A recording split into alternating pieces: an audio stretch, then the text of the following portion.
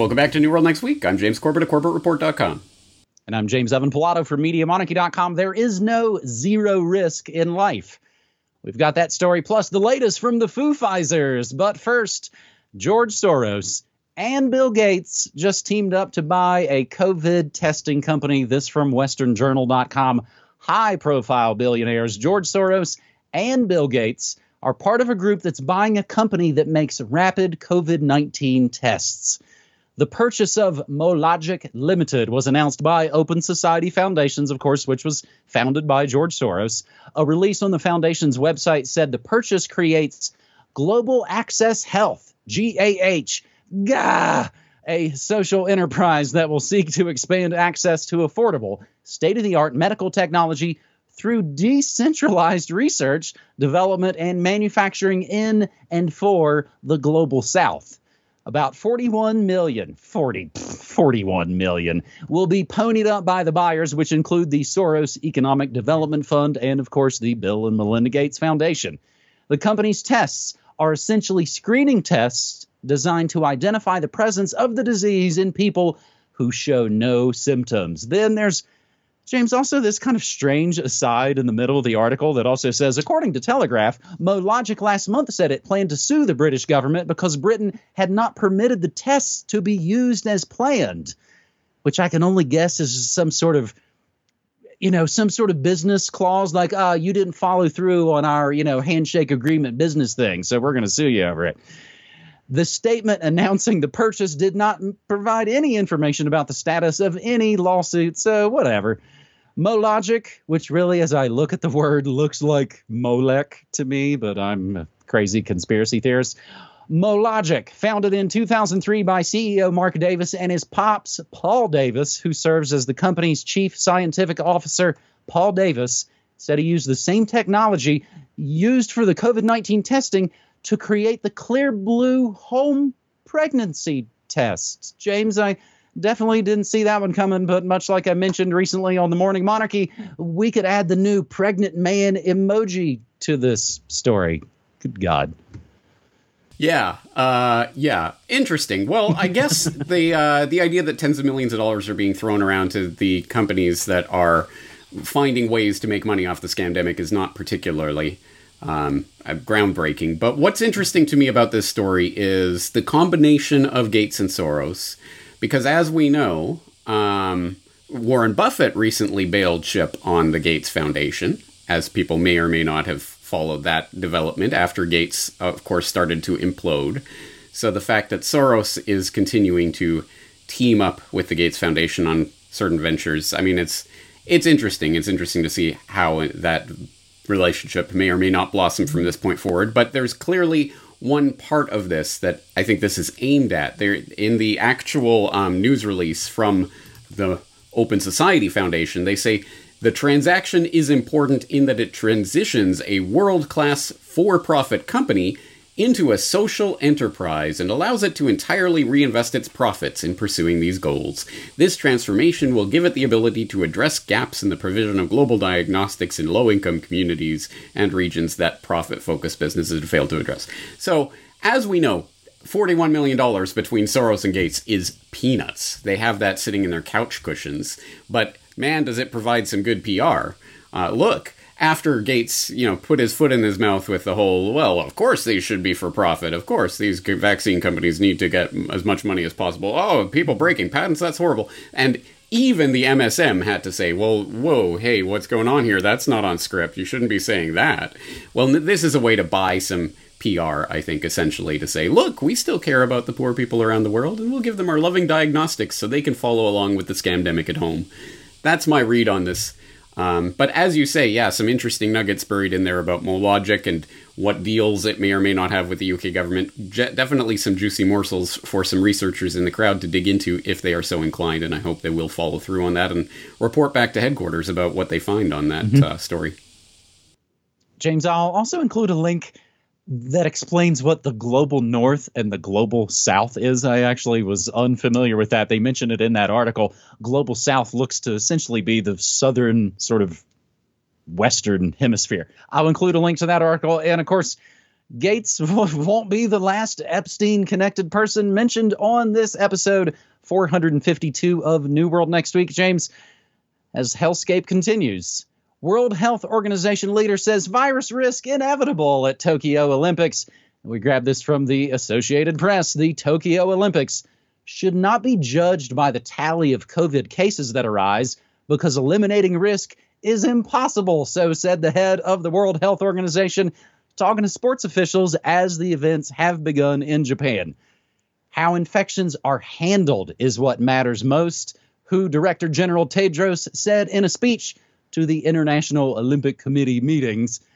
The mark of success is making sure that any cases are identified, isolated, traced, and cared for as quickly as possible, and onward transmission is interrupted, he said.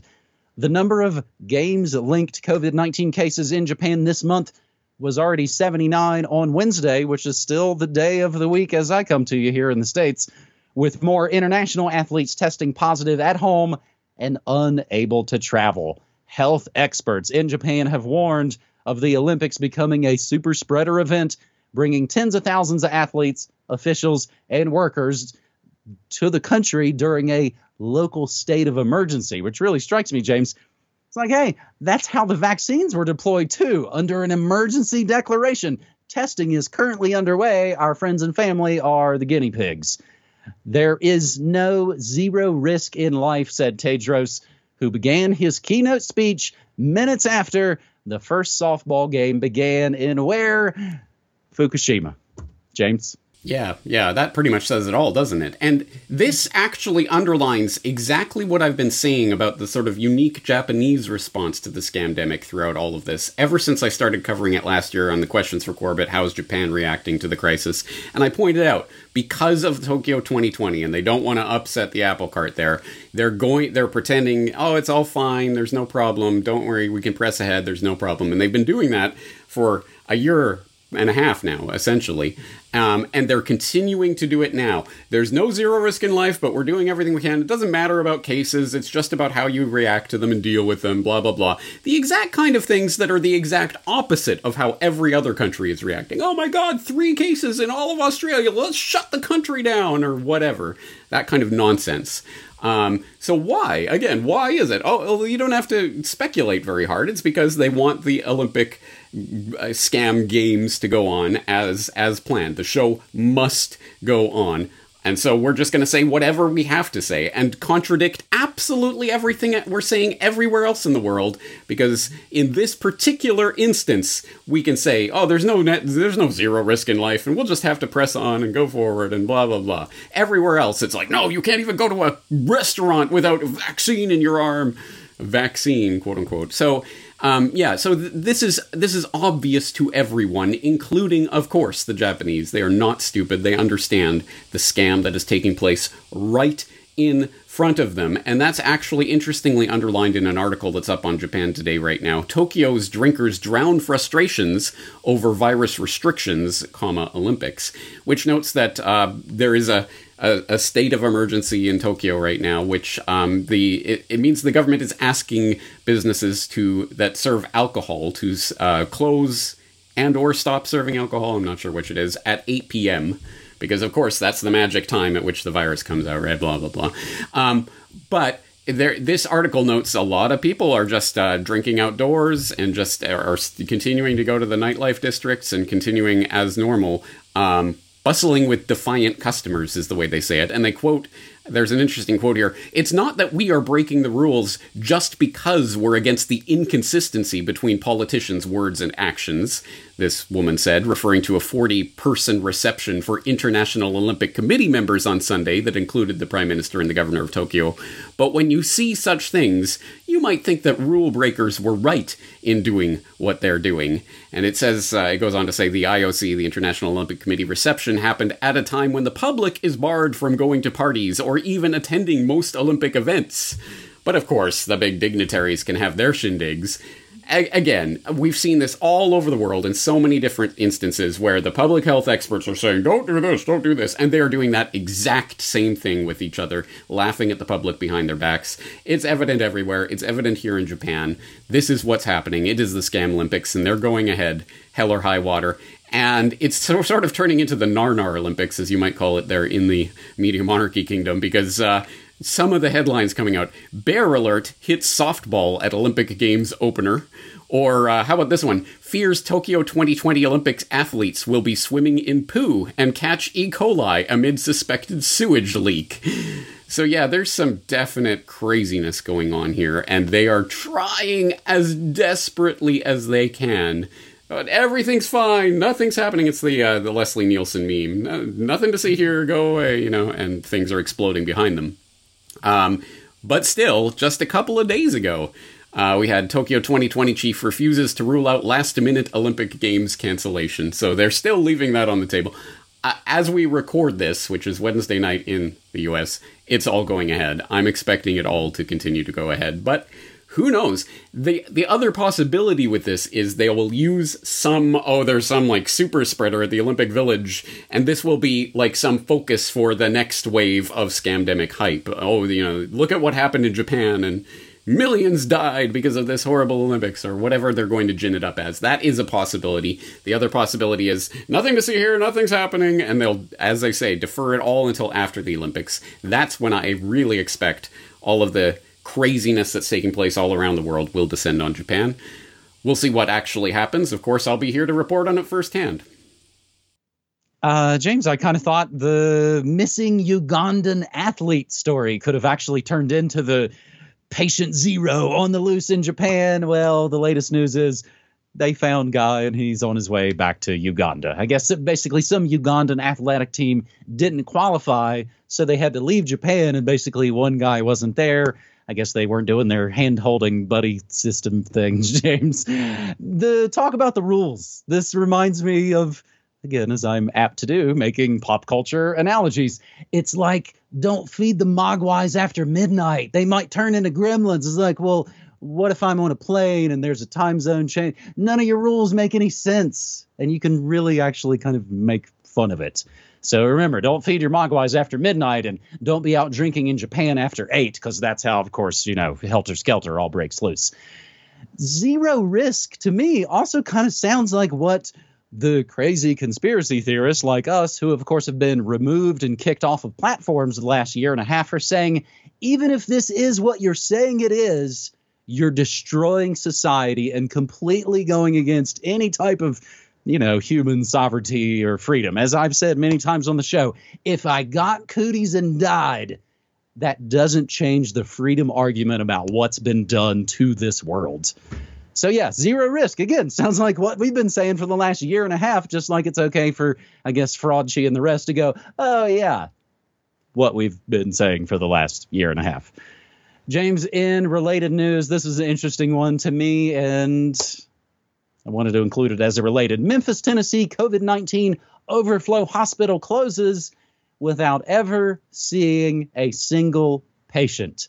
I believe it was a $51 million facility that they converted into this super COVID overflow. Never saw a single patient. Can you imagine how much use that $51 million might be to, I don't know, Memphis businesses destroyed by whatever they say this is? I bought a lot of records while in Memphis on our recent road trip. Speaking of, my perfect transitions to our third and final story on this New World Next Week, episode 452. Foo Fighters' Vaxxed-only concert canceled after Vaxxed band member gets COVID. We grabbed this one from themadtruther.com. And again, everything we say and mention on New World Next Week, always documented down in your show notes. The Foo Fighters' anticipated return to the stage in Los Angeles was postponed after someone within the organization tested positive for COVID. The band did not reveal who tested positive. I mean, honestly, it could literally be like a drum tech or a guitar tech or their chef or who knows. In June, though, the Foo Fighters held a concert at Madison Square Garden, MSG, in New York that was billed as being for a vaccinated audience only. Attendees of the 21 and over had to show proof of vaccination upon entering the venue. Rick Schroeder, people might remember from Silver Spoons, and I think late era NYPD Blue. I might be wrong on that one. Rick Schroeder, that actor, was outside their New York concert protesting. Apparently, he's a giant truther. Hit me up, buddy. Foo Fighters vaccinated-only concert protested by anti-vaxxers, so says the Jakarta Post. But meanwhile, the New York Yankees' July 15th series opener against the Boston Red Sox was abruptly postponed after 3 fully vaccinated Yankees players tested positive for COVID. So riddle me this, Batman. Why are the most vaccinated people and places having the worst breakthrough, scariest problems? Yeah, James, hold on just a second before your answer. I want to go all esoteric. As a related to Dave Grohl and as maybe some small relief from Rona hellscape, I was quite surprised to see the latest email from covertactionmagazine.com. Again, they've been around for decades, and generally it's about espionage and geopolitics. So I was kind of surprised to see the latest from Covert Action Magazine. New declassified FBI file on Cobain compounds evidence implicating wife's role in murder. And we will include the link to vault.fbi.gov on May 7th. The FBI quietly and without fanfare declassified 10 pages of never-before-seen documents relating to Kurt Cobain's death, which alongside a massive accumulated evidence suggests that the agency had purposely avoided looking into the radical activist musician's death. As Covert Action writes, one potential explanation for this failure could be due to the CIA's involvement in the murder.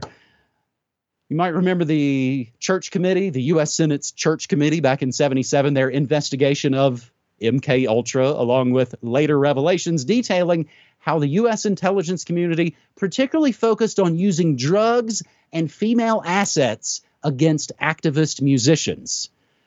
The article goes on to state, Courtney Love's father, Hank Harrison, ex-manager of the Grateful Dead. Courtney appeared in Epstein's guest book. Gah! Starting to wonder, James, if maybe a lot of the whole corporate alternative thing in the 90s where just somehow the biggest stars have the deepest military and media connections. I'm wondering if the Alterna 90s thing was just as big an intelligence operation as Laurel Canyon. We can go from the Warlocks, a.k.a. the Grateful Dead, attendees of the Bohemian Grove, which should pretty much be going on right about now. We can go in a couple of handshakes from the Warlocks to the Dave Grohl organization and what we've talked about recently on New World Next Week, the fake punks getting the real jab. And what really I see is just that, like we've all been talking about, this tiered biomedical surveillance society pushed by who? Those evil Republicans when they were in office, and pushed by who? Those evil Democrats now that they're in office. Both sides, all two sides. Come on now, people. Smile on your brother. Everybody get together. Maybe that was a message Kurt was sending to us about Laurel Canyon. Anyway, deep esoteric dives aside, canceling vaxxed-only concerts because of cooties is some low-hanging lulls, James, but I will take them.